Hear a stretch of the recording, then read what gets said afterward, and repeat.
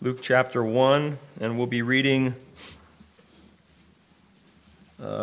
46 through 55. Mary's song. And Mary said, "My soul glorifies the Lord, and my spirit rejoices in God my Savior, for he has been mindful of the humble state of his servant. From now on, all generations will call me blessed, for the Mighty One has done great things for me. Holy is his name. His mercy extends to those who fear him from generation to generation. He has performed mighty deeds with his arm. He has scattered those who are proud in their inmost thoughts. He has brought down rulers from their thrones, but has lifted up the humble. He has filled the hungry with good things, but has sent the rich away empty. He has helped his servant Israel, remembering to be merciful to Abraham and his descendants forever, even as he said to our fathers." Let's hear the word preached.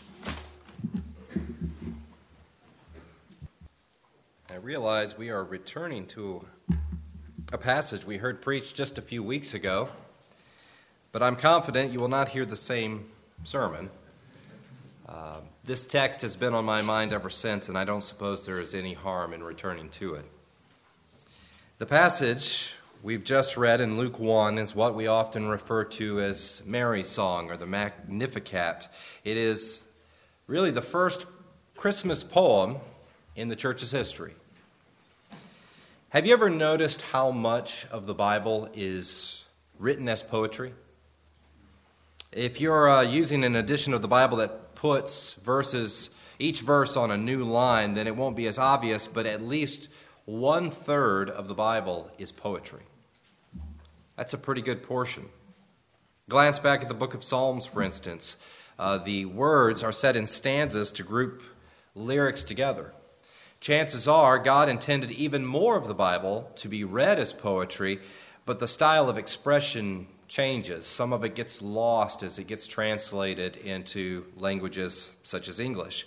So some of that original literary form gets lost. Some of the beauty and the eloquence of the words themselves get lost.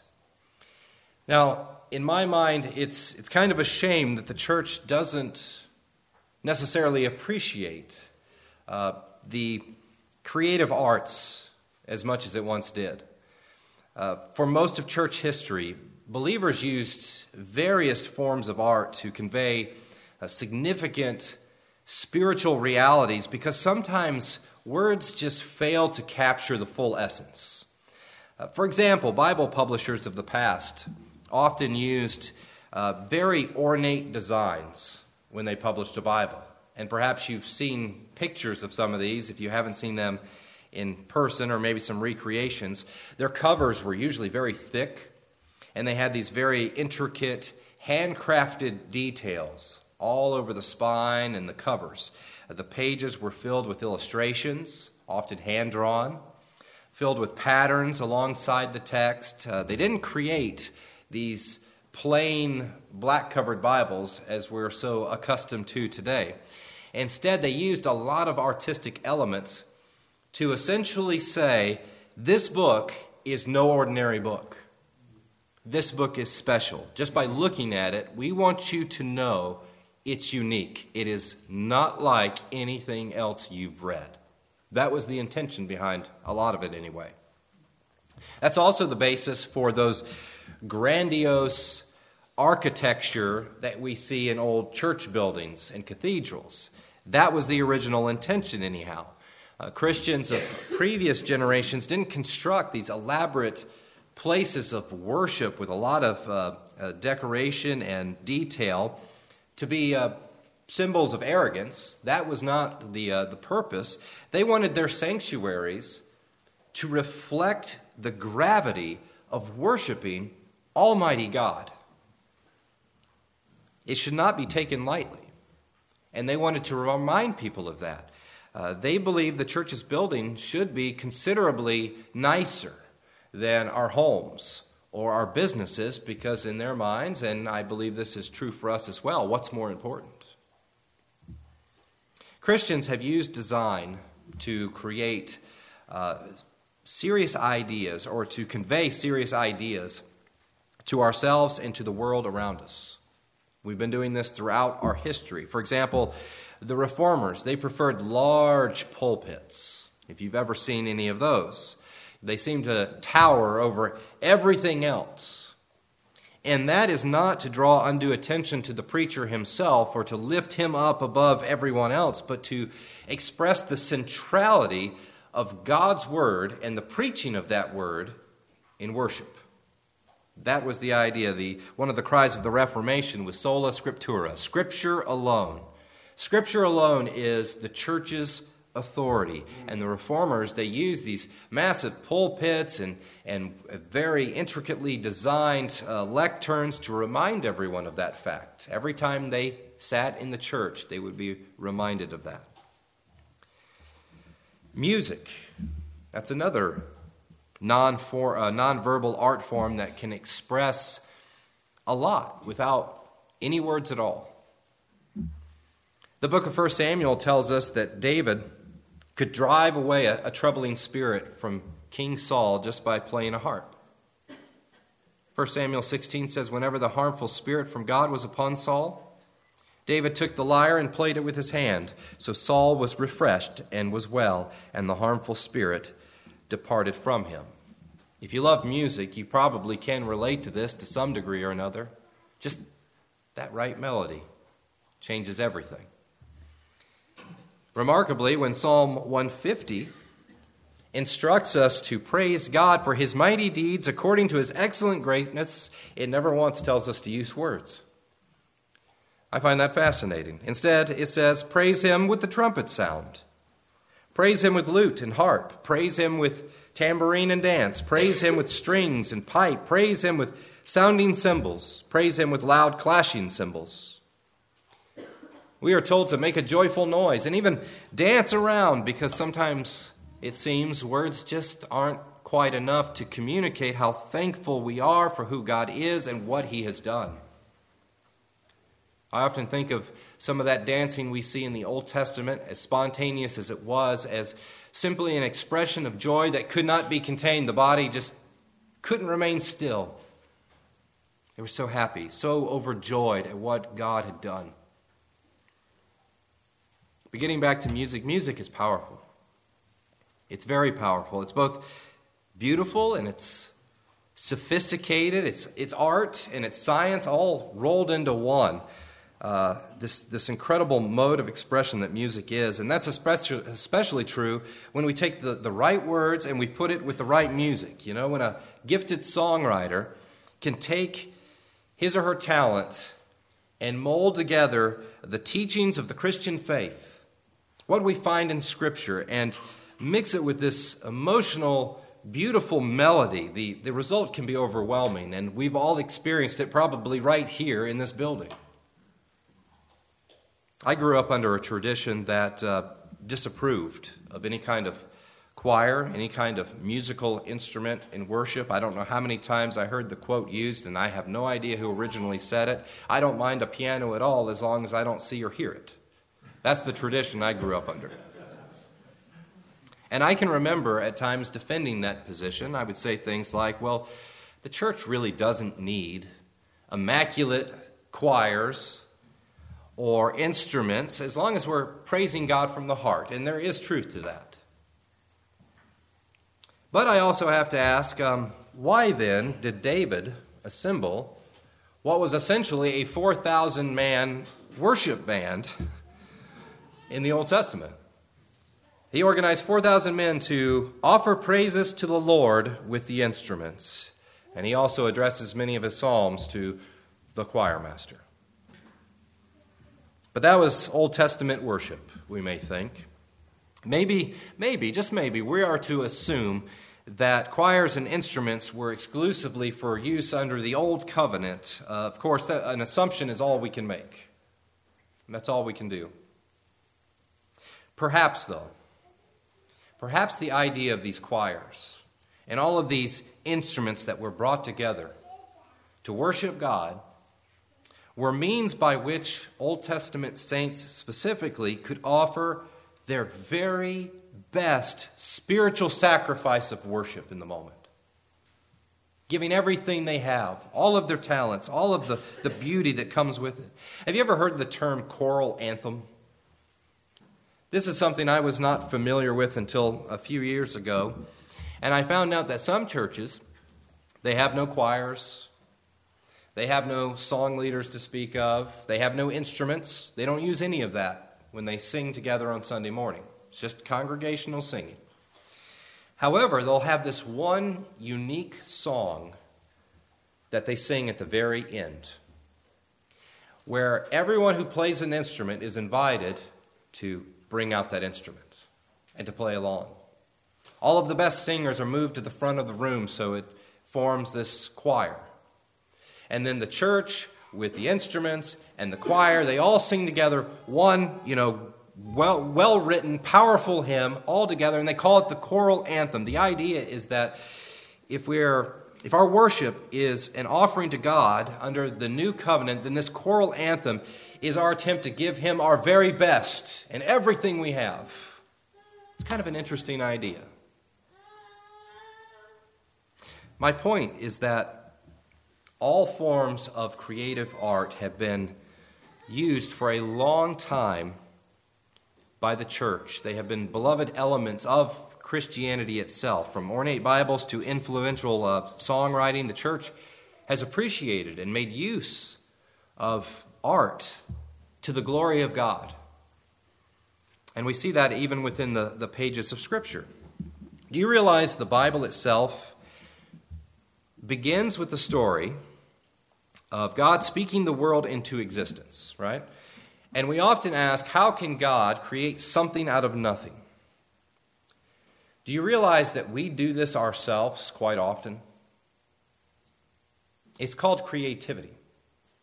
You take an idea, it comes from nowhere, and it becomes something. Now, granted, God's creativity is vastly more powerful than ours is, but it's creativity nonetheless. God is the original artist. Now, what is God's favorite mode of creative expression? That's a pop quiz that you probably did not anticipate this morning. What is God's favorite mode of creative expression? I believe he loves words more than anything. He loves words. Psalm 33 says, "For he spoke, and it came to be." Hebrews says, "He upholds the universe by the word of his power. To thoroughly equip the man of God, he has given us his word. All Scripture is breathed out by God." Then there is the introduction of John's Gospel, which says, "In the beginning was the Word, and the Word was with God, and the Word was God. He was in the beginning with God. All things were made through him, and without him was not anything made that was made." So God created the universe with words. He sustains the universe with words. He speaks to us through his written words. His one and only Son is the Word. That is, his Son, Jesus Christ, communicates to us all of those attributes and the very will of God in probably the clearest way we could possibly view it. For all of the positive things we could say about art in general, literary art, words, writings, poems, songs, lyrics, they top the list. Music, paintings, architecture, these things, they can certainly speak to us, but nothing conveys a message better than words. According to Romans 1, we can know the invisible attributes of God by simply studying his creation, by looking at what he has made. Yet Paul says in Romans 10, "How beautiful are the feet of those who preach the good news." They speak it, they declare it. People say a picture is worth 1,000 words, but I don't think I would trade 1,000 words for a picture if I could choose only one. A large pulpit in the church may represent our belief in the authority of Scripture, but not nearly as much as a preacher who faithfully teaches from Scripture's authority week after week. Right? A well-designed Bible may signify the exceptional value of the words it contains, but I would much rather have a Christian who reads and believes those words. That speaks much louder than a nice cover. Art goes only so far without words. And by now you're wondering, what in the world does this have to do with Mary's song in Luke 1? These are some of the things that came to my mind as I've been thinking about Mary's song. In Luke 1, Mary seems to instinctively know not only the merit of words, but also that God is worthy of theologically rich, eloquently spoken praise. Her song is spontaneous, but it just flows out of her as though she has spent months preparing this and rehearsing it. To clarify what I mean, notice what she does not say. She does not say, God, I just want to thank you for this blessing. You know, you've been so good to me, God. You were so good. Thank you, amen. It's not that at all. I mean, this is just beautiful expression. She says, my soul magnifies the Lord, and my spirit rejoices in God my Savior, for he has looked on the humble estate of his servant. For behold, from now on all generations will call me blessed, for he who is mighty has done great things for me, and holy is his name. I'm sure we can hear the difference, right? In Mary's original language, I suspect this poem was even smoother than what it sounds in English. Regardless, I can't help but notice not only the substance of her words, but also the way she forms them into this beautifully rhythmic passage. This is spontaneous speech. What's the big deal, we think? Maybe Mary was a gifted lyricist. Maybe that's just the way people talked back then. What does that have to do with us? I think the answer comes only after we consider how she became so apparently gifted in this moment. It wasn't an accident, I don't think. Look closely at these verses. Now, if any of these expressions seem familiar to you, then it could be that you recognize them from the Old Testament. Mary says, my soul magnifies the Lord, which sounds similar to Psalm 34. My soul makes its boast in the Lord. She says, for he has looked on the humble estate of his servant, which is a direct quote from Hannah's prayer in 1 Samuel 11. She says, he who is mighty has done great things for me. Psalm 89 says, who is mighty as you are, O Lord, with your faithfulness all around you? She's quoting Old Testament passages, one after the other. You'll also notice how well-versed Mary is in Israel's history. God has shown strength with his arm. He has scattered the proud in the thoughts of their hearts. He has brought down the mighty from their thrones and exalted those of humble estate. Last but not least, she understands the prophecies of God. She knows the true significance of God's covenant with Abraham. He has helped his servant Israel in remembrance of his mercy as he spoke to our fathers, to Abraham, and to his offspring forever. Now let me remind you where we're at here. Mary has just learned that God has chosen her to give birth to the Messiah. And she runs to the only person she thinks can possibly relate. She goes to her cousin Elizabeth, who, by the way, is about to give birth to John the Baptist, though Elizabeth once believed herself to be barren. And as soon as Mary arrives, Elizabeth knows a second miracle has taken place. And she excitedly cries out, blessed are you among women, and blessed is the fruit of your womb. And why is this granted to me, that the mother of my Lord should come to me? For behold, when the sound of your greeting came to my ears, the baby in my womb leaped for joy.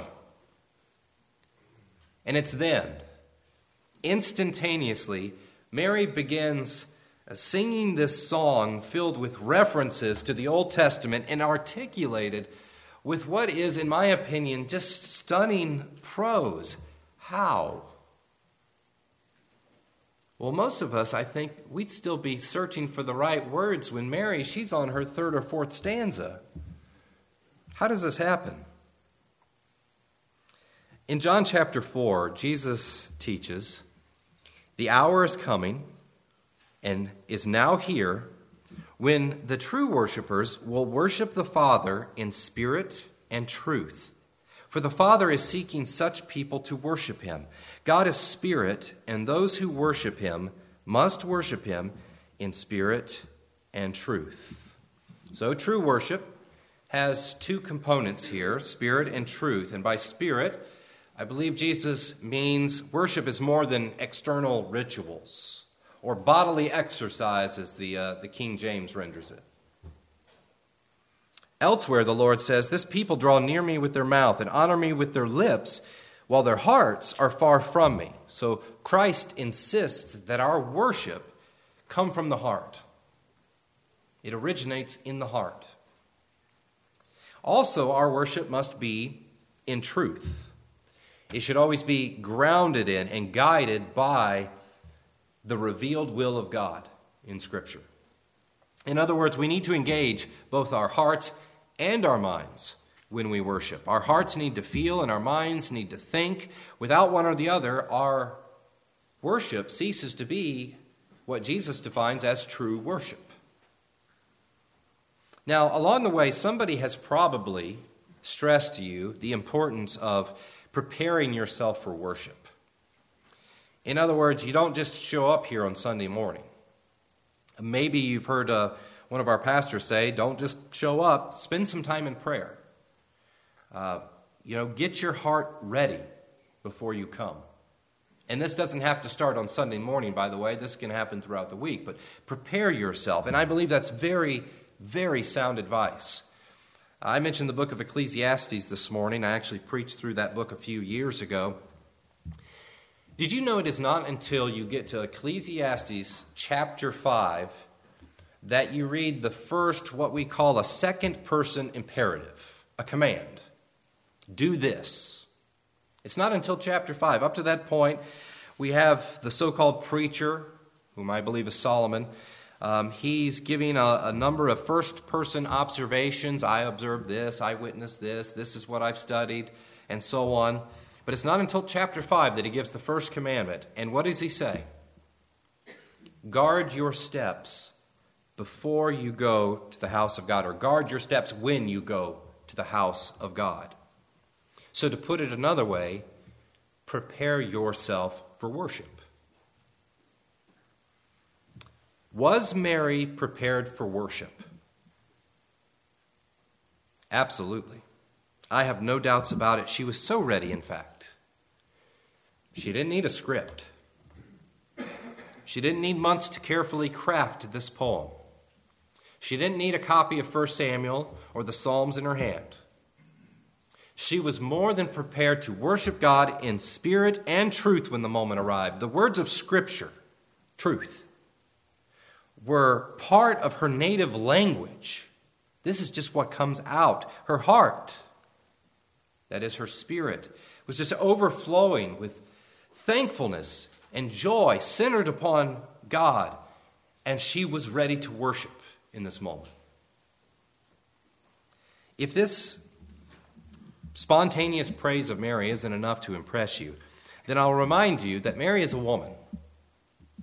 I realize that goes without saying, but I think it needs to be said in this context because society treated her as a second-class citizen. In other words, she would not have received any kind of formal training or education. Plus, she may have been as young as 13 or 14 years old. That is very, very plausible. She may have been as young as 13 or 14 years old, so she would have been a child, according to our standards. Yet she was more capable of worshiping God than most of the spiritual leaders in Israel. How could this uneducated child, essentially, spontaneously speak with such eloquent prose dripping with the words of God?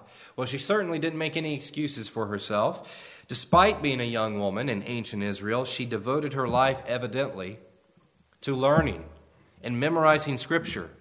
She saturated her mind with thoughts of spiritual things. She had meditated on the promises of God in her heart. And when this moment came, the sound of perfect praise just instinctively poured out of her. How else do we explain it? So what can we learn from Mary about worship? I'll give you a few points. First, every one of us, every believer, is capable of praising God. Now, maybe our singing or praying could use some improvement, but we can always practice more. We can always do more to prepare our hearts, to prepare our minds, and we should. We don't just show up here on Sunday morning and check it off our list and go home back to our whatever life we live. This is our life. Worship should be our lives. We should get lots of practice. Monday, Tuesday, Wednesday, Thursday, Friday, Saturday, and Sunday. And we should want to offer God our very best. Which leads to my second point. We should strive to praise God with both substance and beauty, everything that we can possibly offer. Let's not treat worship, that is singing and praying and reading Scripture and other aspects of our corporate worship, as a mere science, if you understand what I mean. Okay, we've got the singing done. Time for a prayer. Let the preacher do his thing for a minute. I'll try to stay awake the best I can. God not only created a functional world, keep in mind, He created a beautiful world. Amen. A beautiful world. By God's grace, our praise can be not only an expression of the truth, but also a lovely, very heart-driven presentation of it. You know, I love to see people, my grandfather, for instance, was not a great singer, and he would admit as much. But he loved to sing. And if you looked over at him on a Sunday morning when we're all singing together, he looked like he was having the time of his life, and he didn't care who heard him sing out of tune.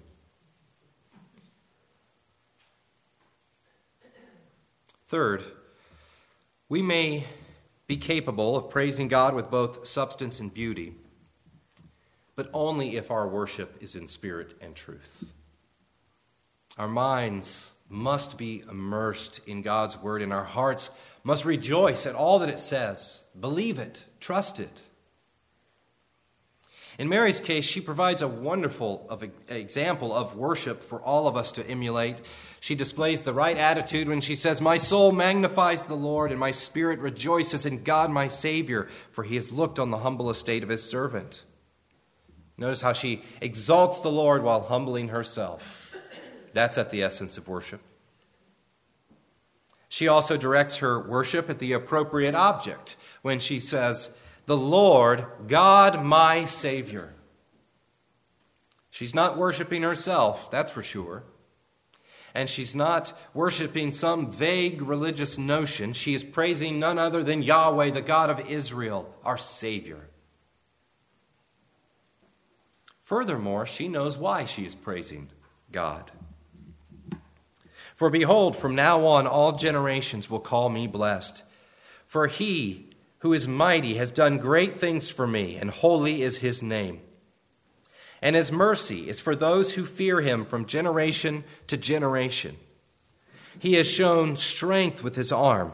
He has scattered the proud in the thoughts of their hearts. He has brought down the mighty from their thrones and exalted those of humble estate.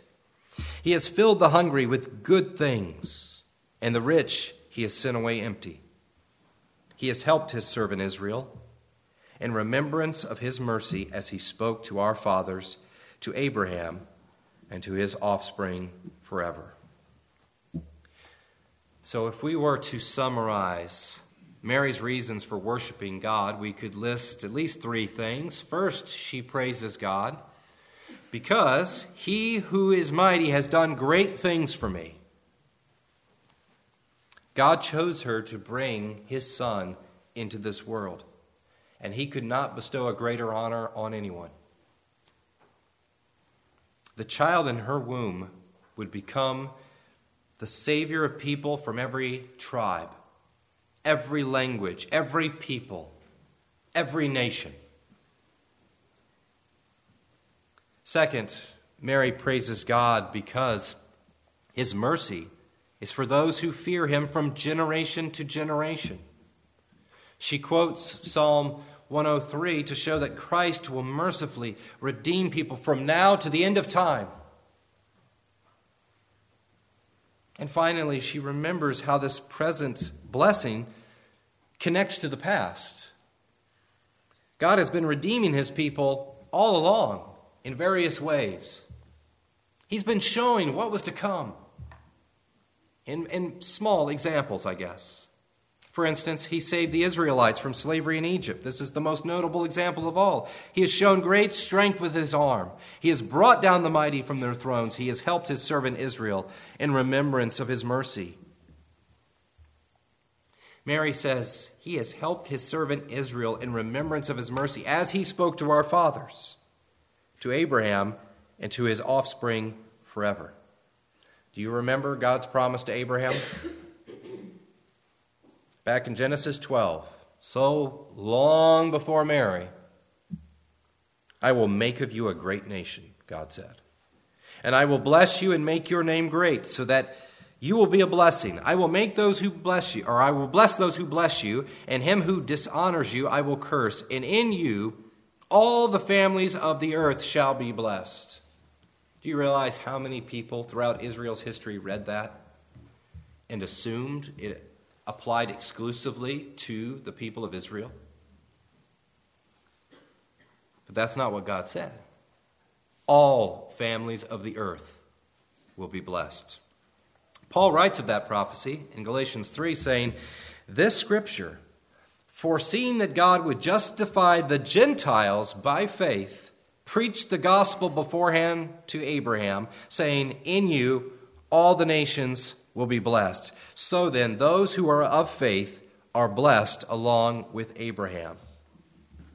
Now, before Paul said that, Mary realizes that this child in her womb will not be an ordinary boy.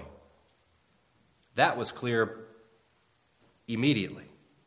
She also knows that the prophecies concerning the Messiah, they imply, that he will be much more than just a physical king in Israel. He'll be a king, yes, but he will be the King of Kings. He will be Lord of Lords. His kingdom will reach well beyond the borders of Israel.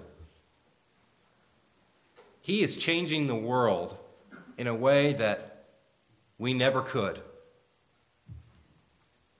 Mary will give birth to God in the flesh, who will then save countless people from their sins, both Jews and Gentiles. And based on Mary's words here, she seems to know this.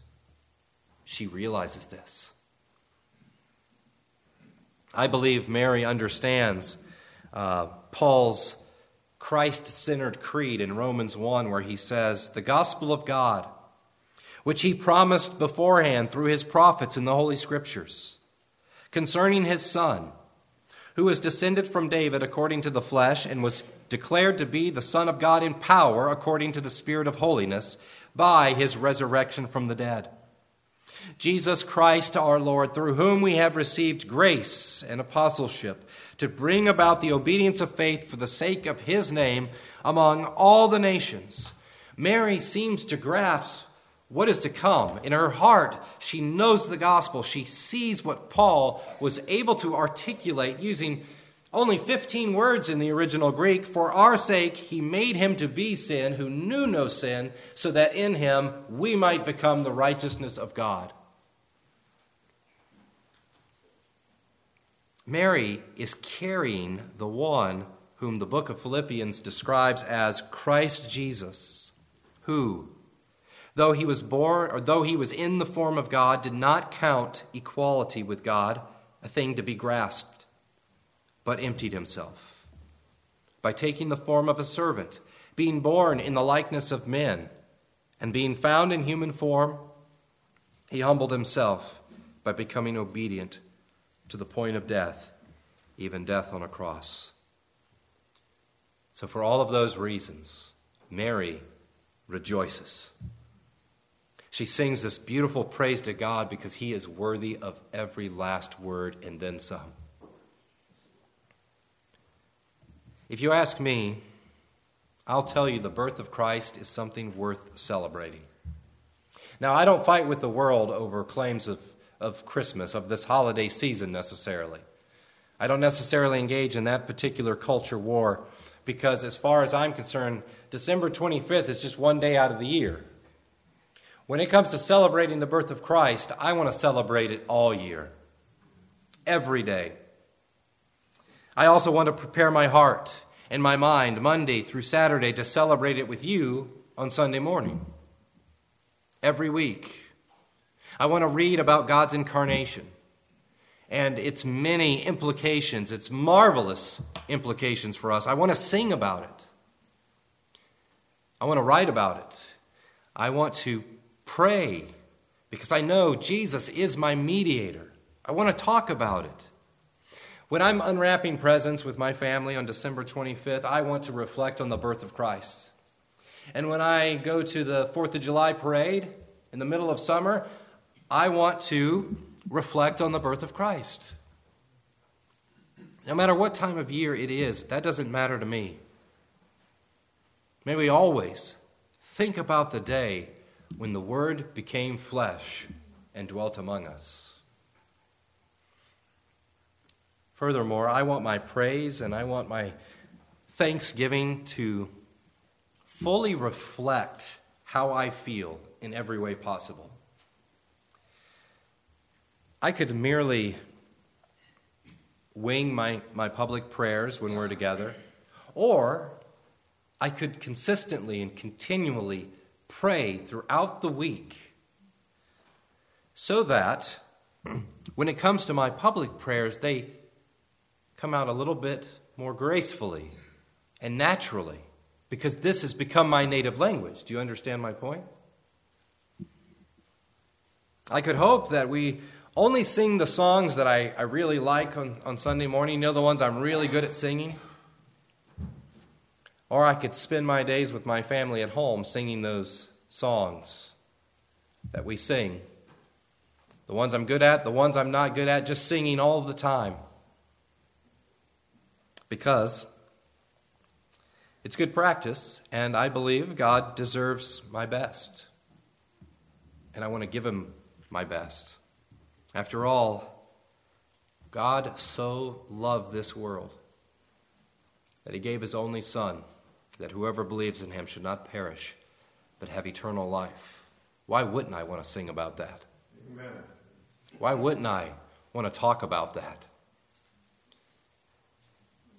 If we sing to the glory of God, let us strive to sing like angels. Now, I realize we have physical limitations, but you understand what I mean. We give our best.